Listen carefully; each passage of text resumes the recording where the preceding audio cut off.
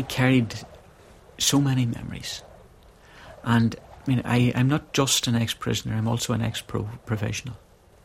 And over the years, I have seen comrades died in prison, comrades died outside of prison. To me, it was a particularly painful period, but they are comrades who died in the struggle. I travel to Belfast frequently, and on the motorway, and I pass the prison, and I always glance in with a sort of a shiver. And okay, I think of some of the men that died, but I think, of course, of all the others that lived. And there's a certain, I suppose, resilience in the human mind as well, that you have to put things into the back of your mind and move on and look at what's happening today. I think if we don't do that, I think that's one of the great facilities of the human mind, is the ability to forget.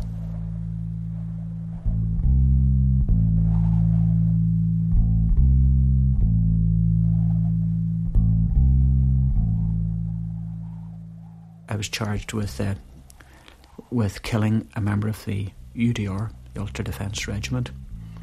I was held awaiting trial for about 13 months and sentenced in December of 1978. And at that stage I was then taken to the H blocks in Long Kesh.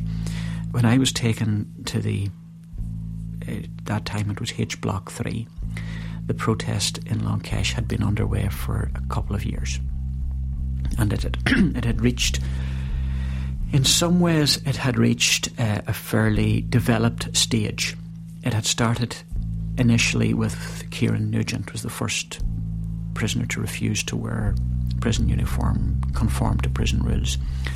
By the time I had reached there, the protest had escalated from just purely a refusal to wear prison clothes, which then meant that the only clothes the prisoner had was a prison blanket, hence the name, the blanket protest. It had escalated from simply a blanket protest to become also a dirty protest.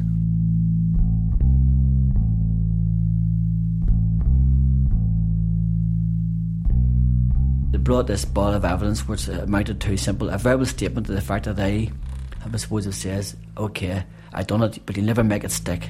This was a verbal statement. It was the only, what they call it, evidence I would have had. And against this background, the judge found me guilty. Everybody was just straight through, just like exactly like a conveyor belt, into charge through the interrogation centres, into remand in the jails, and from the jails into the H blocks, and from the H blocks onto the protest. And that exactly was the line. I followed that line along with hundreds of others.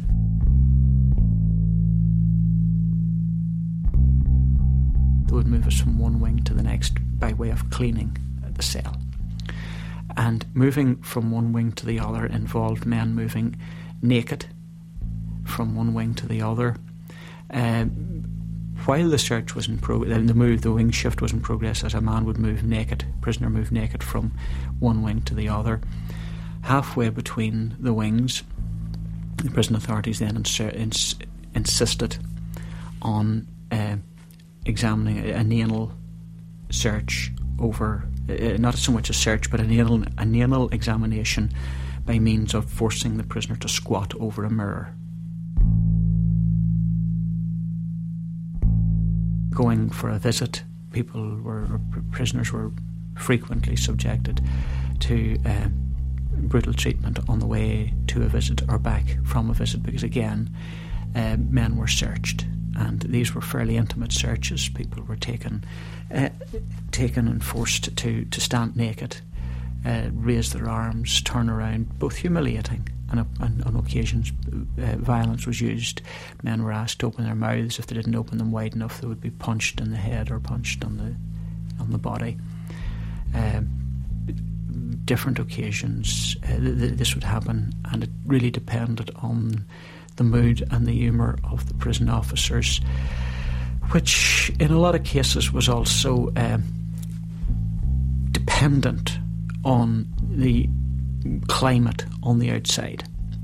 I have to be fair that at that time the IRA had a campaign of shooting prison officers. Prison officers were being shot. Moreover, the IRA was also engaged in a campaign against the RUC, UGR, British Army, many of whom had relatives on the prison service. We can understand why these men could have been angry, led them to brutality. I mean, I wouldn't for a second deny that they had that there could have been cause for their anger and frustration, but they took their frustrations out on prisoners rather than anybody on the outside.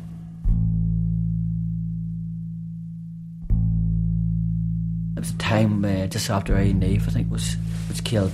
He was killed, of course, by the NLA, my own organisation, which I knew nothing about.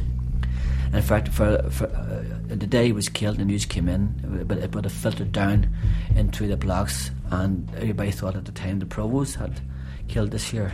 And I was held down there for 30 days, and I was only down 3 or 4 days, and I was brutally beaten by 3 or 4 screws. And I know the names of the screws in this day, and told me giving a really bad beating. And actually, they tried. My blood was everywhere in the cell. I was naked. I mean, I had one blanket, and these 2 screws beat me. I mean, for nearly 10 minutes, knocked me out, and I had bruises all over my body and all over my testicles too, which I tried to defend, and I actually fought back. You know, and I managed to fight back and assault a couple of them as well. But when you're naked, you're very, very scared, of course. But this was another brutal beating, and I thought it was all related to some sort of what they call vengeance for Ian Neve, which I had nothing to do with whatsoever. I didn't even know about whatsoever, you know. However, they got their pound of flesh, so to say, and they thought this would break me. But I stood my ground, and I stayed, even though I was isolated and very frightened young man, very young fella. Very frightened, I stayed on. So again, all this here was had greatness self on my mind, and this was the persistence, you know, and I knew this couldn't go on and on and on.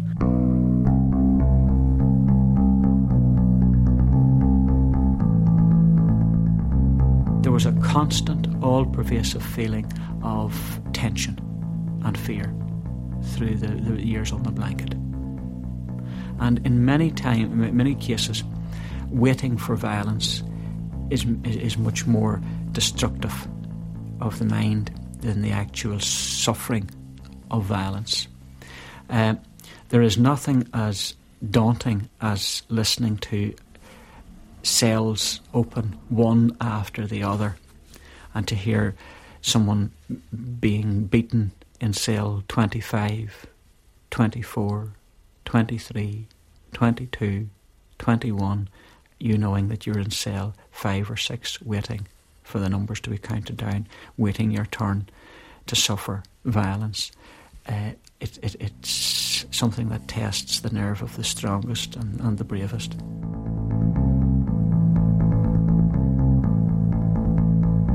Another thing which I remember, it was the beatings. You hear another man getting beating, and you hear a rumble in the cell and the slap of the flesh, and boys shouting out for help. You know, I mean, like maybe 3 or 4 screws beating one man or 2 men, and boys being dragged out of their cells and beaten. And I remember looking out through that we had how would you say it, knocked out small holes in the wall where the door would have made the jamb, you know, the jamb on the wall. We could look out. I remember seeing boys getting beaten out there, you know, and so we were very much full of, you know, vengeance ourselves and hatred for these people, you know what I mean, and vice versa. I mean, I remember one particular incident where a woman prison officer was killed coming out of Armagh jail, where I'm from, and they said there was 3 or 4 of them coming out during dinner, and was grenades were thrown by an NLA IRA joint operation.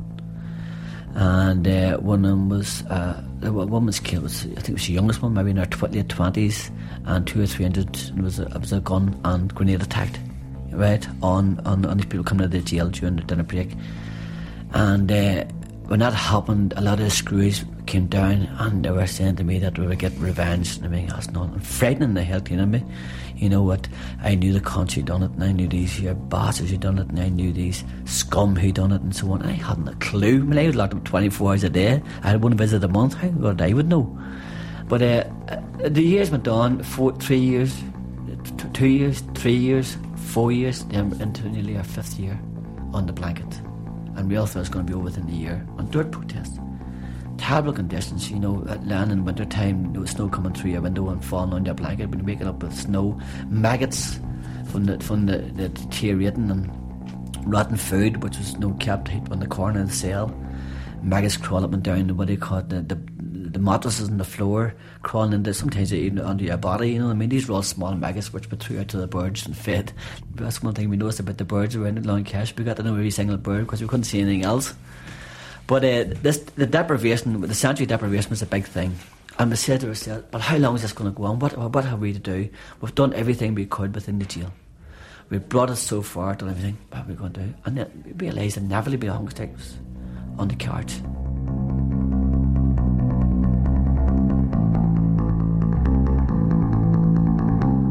The first hunger strike began in October. I would have been aware for certainly 2 months before that I would have been part of the first hunger strike. I remember before it became publicly known that we were going on hunger strike, Brendan Hughes, Bobby Sands talked to me about it. I actually was on the wing with Brendan Hughes. Brendan was the IRA commanding officer in the prison. Bobby Sands, I think, perhaps was his deputy. Bobby was also on the wing with me, and Brendan McFarland, and I can't remember, Brenton was also one of the senior people, and I remember the three of those would have spoken with me about the upcoming hunger strike, and I would have been aware of it before the public would have known about it. I believe we all realised that it was a situation that couldn't continue.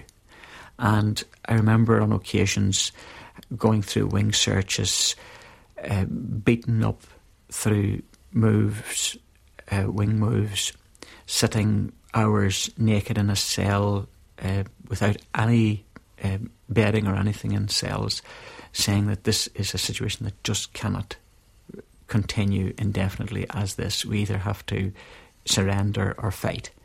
And I think that had eventually dawned on many of us. It certainly had dawned on me.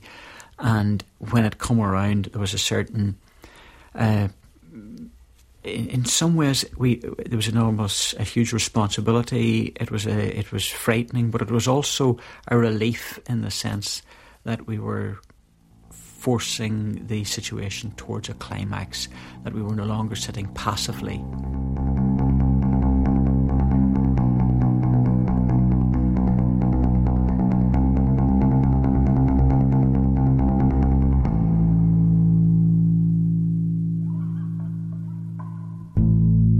Come the first morning, it was ominous to a certain extent. The prison guards come around, and unlike their usual nasty, abrasive treatment as they delivered the breakfast, they had been instructed very carefully to get the name and the prison number of the prisoner refusing food, because they were not sure which of us were refusing was going to go on the hunger strike. The wing I was on, two of us were out to go on hunger strike, Brendan Hughes and myself. And I remember the prison officers, unlike other times when they come round bawdy and bawling, I could hear them opening Brendan Hughes' cell and very, very courteously asking, "Are you sure you're not taking food? Can we confirm that?" To me it seemed very, very strange to hear them speak so civilly. And eventually they come round to my cell, and again I said, "No, I'm on hunger strike, I'm refusing food." And rather than what was their usual disdainful, sarcastic manner, it wasn't so much respectful, but as total concentration, because they had been instructed it was very important to get the names of the hunger strikers, and they asked me to confirm that, and I said yes, I'm on hunger strike, and away they went. They actually left my breakfast, which I didn't touch, and that was the start for me of the hunger strike. First meal refused. And what the prison officers would do would be they would leave the breakfast. It would stay there until dinner time. They would then come in, they would take the breakfast, and they would leave the dinner.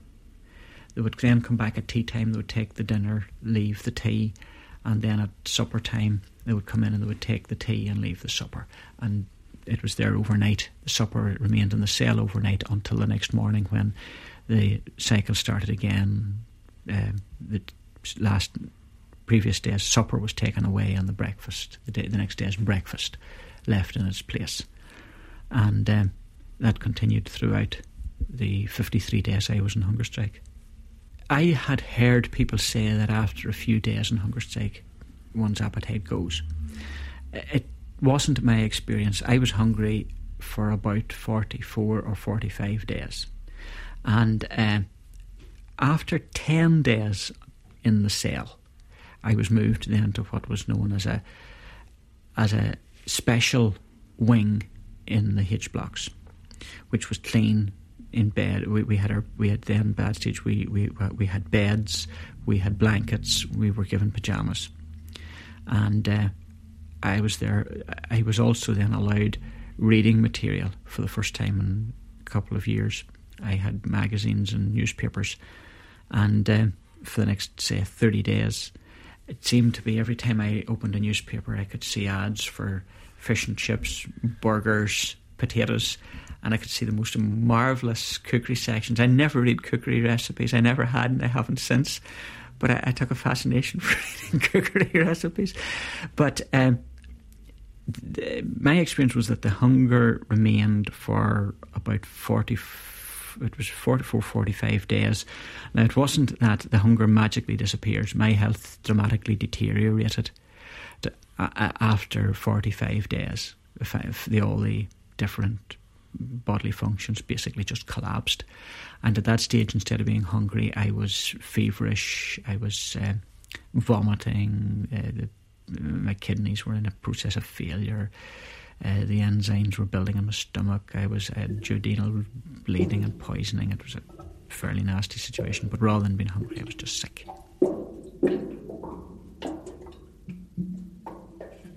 I remember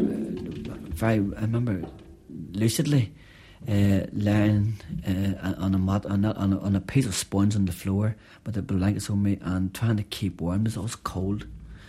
And the first week was really bad, and that you felt your stomach caving in. I could actually hear my stomach at night. It kept me awake. All this rumbling within my stomach and the whole sort of my insides, my intestines adjusting to being deprived of food essentials, being deprived of the things, the very essence of their survival, food, and trying to come to terms with this all in my mind. That my mind was starving my body, and my body was going into survival mode. Do you understand? I remember when I was thinking to myself, how were people getting on with the making love, but outside there was this here. There was always this surreal aspect or dimension to the whole thing, where life was going on just outside the walls. Screws were coming in talking about Christmas. The prison officers, the medical officers were coming about doing their daily chores in a very functional way. They come in and wash us. They would, for example, place the fleeces. These were sheepskin fleeces under our bodies to stop our bones breaking through the skin. They would grease the different joints of our body so the bones wouldn't break through the skin again. We had the priests in. We had members of our family coming in, and yet all this here, sort of what they call it, an array of life, and which was taking place all around us. And yet here we were, still continuing today. I wasn't a devout person in terms of religion, but I remember praying to God, to try and help me through this here. I wouldn't have been overtly religious in any way, you understand, but I felt that the power of not so much prayer and contemplation, and again my political motivation to try to keep me on. But every day you were coming towards the end, you were conscious of that fact, you were coming towards the end, you're coming to that threshold when you're going to have to make a decision. Someone's going to say to you, look, 48 hours and you're out, you're away, you're going to be in the cell, you're going to be buried on the cell, you're going to be buried in the graveyard, and there are going to be flowers in your grave for Christmas. You'll not see Christmas. This is December 1980, and you are trying to come to terms with this here aspect of it, of envisioning yourself. I used to sit down and maybe envision my own funeral, envision myself, my own coffin, and see myself in what do you call it, in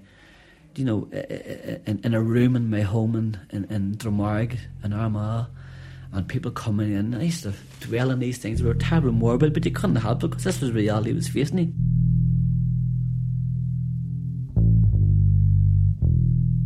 We didn't know what to expect, altogether what to expect. And some of the tales we had told, that, as I said to you, people telling me that you lose your appetite, I didn't. Some of the things that did happen, for some reason, my senses seemed to intensify. My sense of smell seemed to magnify. I could smell, at one stage, I could smell the paint on the chairs. Totally incredible in the sense that you might smell the paint on a chair for an hour or two after it would be freshly painted. But these were chairs, well-worn chairs. I could smell the paint on the chairs. I could smell disinfectant that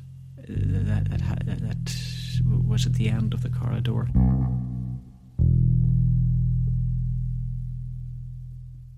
The first thing you smell is your breath coming back up. It's rotten. Your insides are rotten.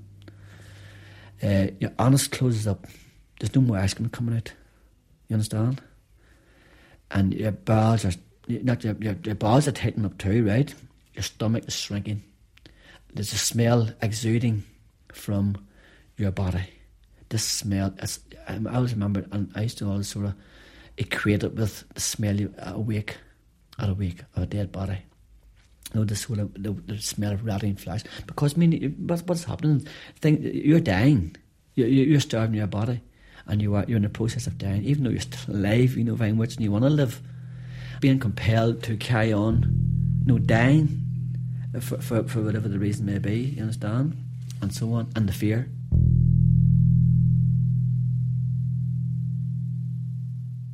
Until eventually, I suppose towards the very end, I was drifting in and out of consciousness. I was having hallucinations on occasions. I remember at one stage thinking that I could hear in the distance somebody playing a ceilidh music. I thought it went on for hours, and I thought at one stage that it was being done deliberately to aggravate me, until I eventually found out a few days after the hunger strike that there wasn't ceilidh music within miles of where I was, that it was some trick of the mind. I suppose by that stage, not maybe all that hard to explain. The body is a fantastically sophisticated machine, and nature provides that with the deprivation of food, the body starts to use up the least vital of its assets. First the fat, and then the muscle, and then the bone marrow, and eventually it works its way through to the organs of the body, kidneys, liver, pancreas. Eventually the heart and brain are the last two organs to go, and on some occasions that has almost happened in that sequence. The problem, of course, is that occasionally that the process can be short-circuited, that the body deteriorates rapidly. In my case, what was happening was my kidneys started to fail. Because my kidneys were failing, my body was incapable of clearing the poison, and as the poison built up, then instead of it being discharged normally, it was recirculated through the bloodstream, and so it meant that my body was being poisoned from top to bottom. This caused headaches. It caused me to have pins and needles sensation in the tips of my fingers and toes, and gradually that sensation started to travel up through my body from the fingertips into my hands, and then towards the elbows, and from my toes to my ankles, and so on. And the other thing, of course, was that I started to vomit the biles and the enzymes and whatever is normally produced by the intestines, which eventually then started to tear at the walls of the intestines and caused the intestines to bleed. So I was vomiting blood and bile And at that stage, basically, I was in fairly enormous pain. It's a very difficult process. As I say, the hallucinations, the unconsciousness, the routine pain-racked experience, and that was coming towards the end.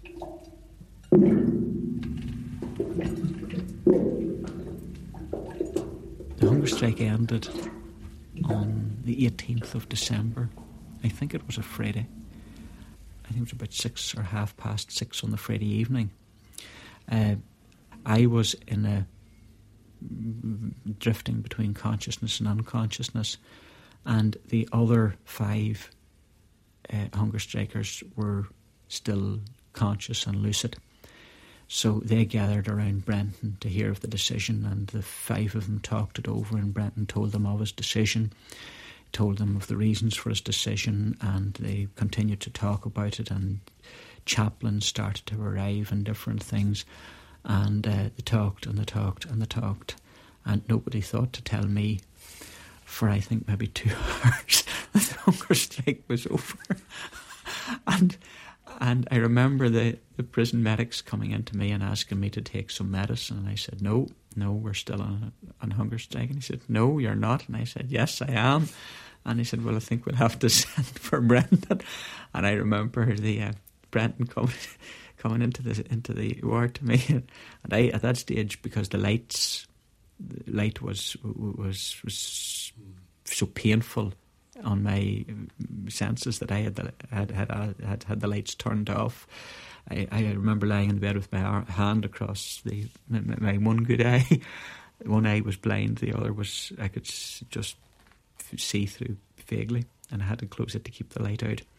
And I remember just on the sort of the peripheral vision seeing Brenton, and I knew the figure so well, and of course I knew the voice saying it's over. It's ended a couple of hours ago. Come off. And I said, that's it, fair enough if Brenton says it. But that for me, it had ended then, and there was immediately we started to receive medical treatment, injections, a few injections, and believe it or not, the doctor then prescribed not any type of drip feed or high protein. Believe it or not, he prescribed scrambled egg. I remember it very poignantly, and he said, "Next, we have here, we've got something here, a solution here. We're going to call this off." This was on a Thursday, on a Thursday on the 18th of December 1980. And I remember that night very well, and remember how it was broadcast on downtown radio within hours. People were waiting on the news, what's happening. There was so much a big euphoric, very euphoric time, you understand? And a very, how do you say, electric atmosphere outside and inside the jail. And our people coming in and visiting us more. I actually had the first visit from my brother, who was also in jail.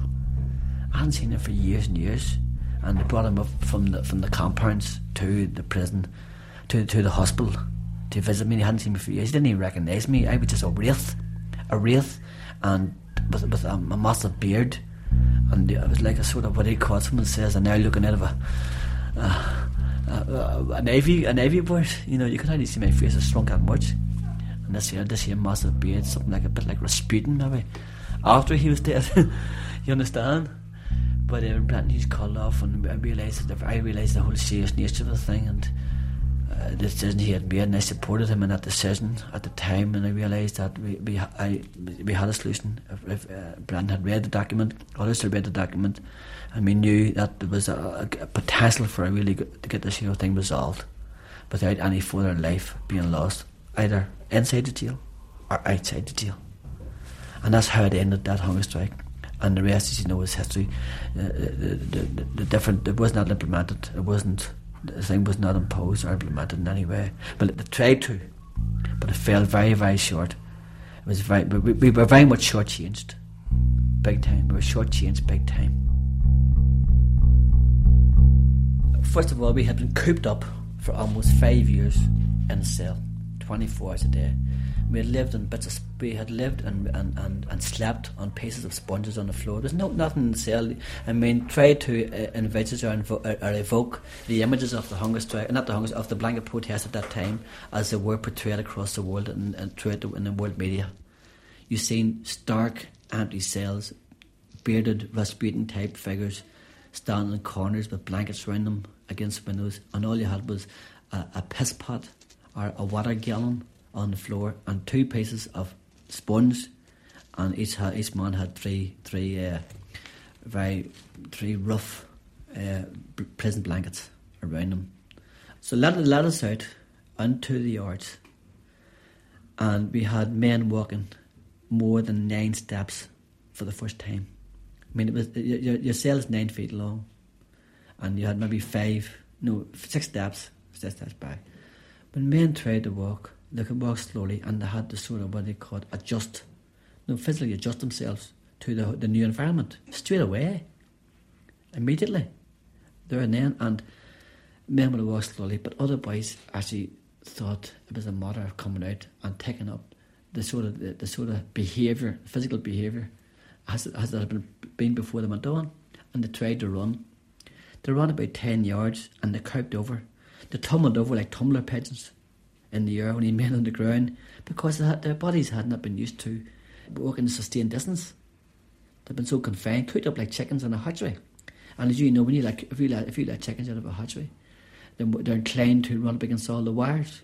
I remember one particular, they tried to play a game of football, and this was a novelty.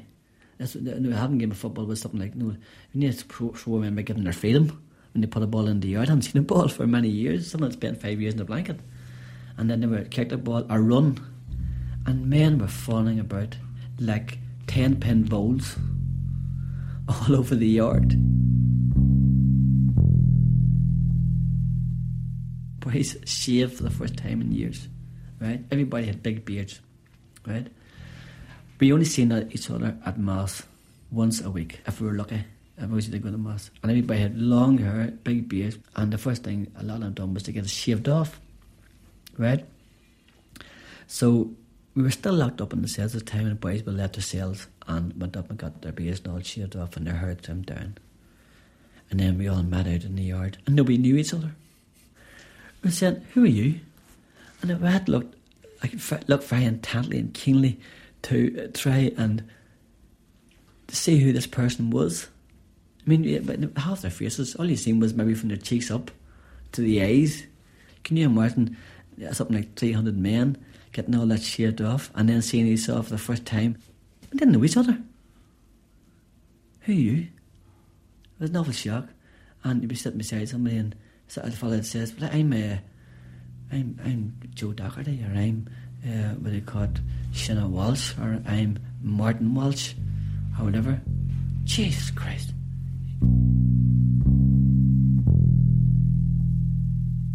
The only time we seen this guy was once a month. We went on a visit, but we never. That was once, and maybe for a period of 3 minutes. 3 minutes down to visit, 3 minutes back. I remember men saying. I was trying to describe how when they did eventually were able to look at the sky for a prolonged period of time, more than 3 minutes. That is, the sky seemed to be running away from them, like into a sort of what they called a point. Some point in the distance, or some sort of point, and we couldn't see the horizon, obviously, because it was a 20-foot fence around us. It's like walking around the inside of a biscuit tin. Men described the sensation of seeing the sky as if it was running away into a sort of what do you call it, a telescopic point somewhere in the distance.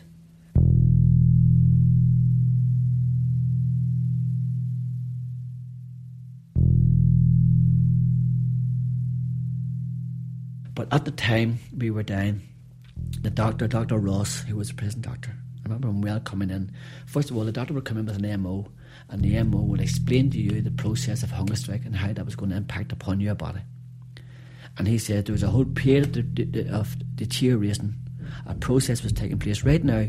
This with the MO in our cell. I'd be sitting there with a blanket around me, big massive beard and so on, and I was in hunger strike, and my food was at the door. You understand?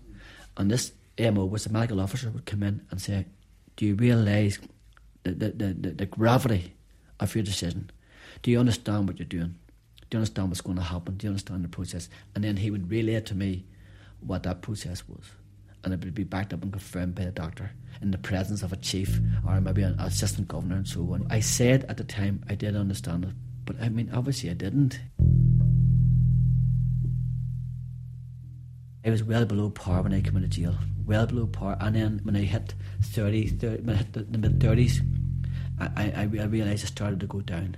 And especially then, there was a slow deterioration, you know what I mean, a slow sort of going down. And then when I hit 40, I went down. I remember I could actually run, work and feel my whole physical strength and all, like, you know, I just was not up to it. I knew there was something was kicking in here. And I realised, you know, I'd done a bit of research on it too, and I realised that all I went through, the shootings, I mean, I had my stomach blew out. I held my guts in my hand, my balls in my hand, and I could see my tea that I had that night. I remember it well. It was a salad that I had, and it was only half digested, and I could see the lettuce, and it was the smell of the half-formed excrement, and the smell of boiling blood, of course, and the smell of boiling flesh, and the smell of my mate's burnt blood. But I went through all that there, and I said to myself, my God, you know, it's bound to impact me. It has to kick in sometime, and it did. And you know, the doctor's words always rang back. His words have a clarity, an unwanted clarity about them today. When I feel like, no, I am not fit for manual work now. Now, if I went out and worked in a building site, I'd be killed. And that's been quite a long time, you know. And now I'm 45 years of age. I'm now coming and hitting middle age, so to say, you know. And I know for a fact that what has happened to me in the past, especially during the hunger strike, has impacted upon me in a big way. I've no doubt about that. Especially these past 3 years. No, 5 years, sorry. I'm now 45. But it's a downward trend, big time. I found it a very, very difficult, horribly traumatic experience to watch those men on hunger strike. One, there was a feeling that we had failed them because our hunger strike hadn't achieved what we thought we had achieved, and that we were saying those men are now having to do what we failed to do. There was that sense. Secondly, we knew very, very acutely the pain and the agony they were going through. Even now, 20 years later, it remains one of the most traumatic periods of my life. And I've had some traumatic days over my life. As a matter of record, my 3 brothers died in the course of the Troubles. And while each death traumatised me greatly, it didn't have the same protracted traumatic effect on me that the hunger strike period did. The knowledge of it has seared itself into my consciousness. And when you talk about books, Nor Meekly Serve Our Time, 10 Men Dead, I have never read one of those books, and I don't imagine that I ever will, because I don't imagine that I ever could. I can read about the ambush on Lagall, where my brother was shot. I don't like it. It certainly doesn't. It's not anything that I take with any great relish, but I have read the accounts of the inquests and the events and that, but I've never read the inquests or the story of the hunger strikes, because I just feel it too painful. And still, it's 20 years later, still doing. I don't envisage that particular situation changing greatly for the next 20 years if I live that long. Men on the wing, the men lived with me on the wing. We were together 24 hours a day. We spent endless hours talking. And on the wing with me for the last certainly 18 months of their lives, Bobby Sands, Tom McElwee, Kevin Lynch, Martin Hurston. And we all of us talked on that wing, not just those men, but we all of us talked. We talked endlessly. Times we talked about politics. We were young men. Times we talked about football. We talked about the dances we had attended, the girls we had known, the schools we'd been to, the things, all of those things, some of them intellectual, bulk of them trivial, that people together of the same age, young men together, talk about the concerns we had. The bulk of them are relevant in many ways. And we talked about the passions of politics, and we talked of our ideas and our thoughts and our hopes. And we spent endless hours consoling one another after a brutal treatment. We'd say to tuck each other's courage up again, and then to see them taken away from us. It was in many ways like losing family members of a family. The old ex-blanket men, and so many of us have greatly different opinions, but there still remains an area that we can contact each other. I know for many years after, within the prison, there was a stamp on a blanket man that was long after the blanket had ended, and no matter how bitter the disagreements were, that there was almost a feeling, it was almost like watching a wolf pack come together, that whenever we moved into wings together, and over the years new people come into the prison and men went out, but invariably you could see the old blanket men almost like a wolf pack, the instinct to group together, to herd together, because they felt almost so comfortable in each other's company. And so it was so traumatic when the boys died, as they died slowly. As I say, it hasn't, in some ways it hasn't eased greatly, that memory or the pain over the years.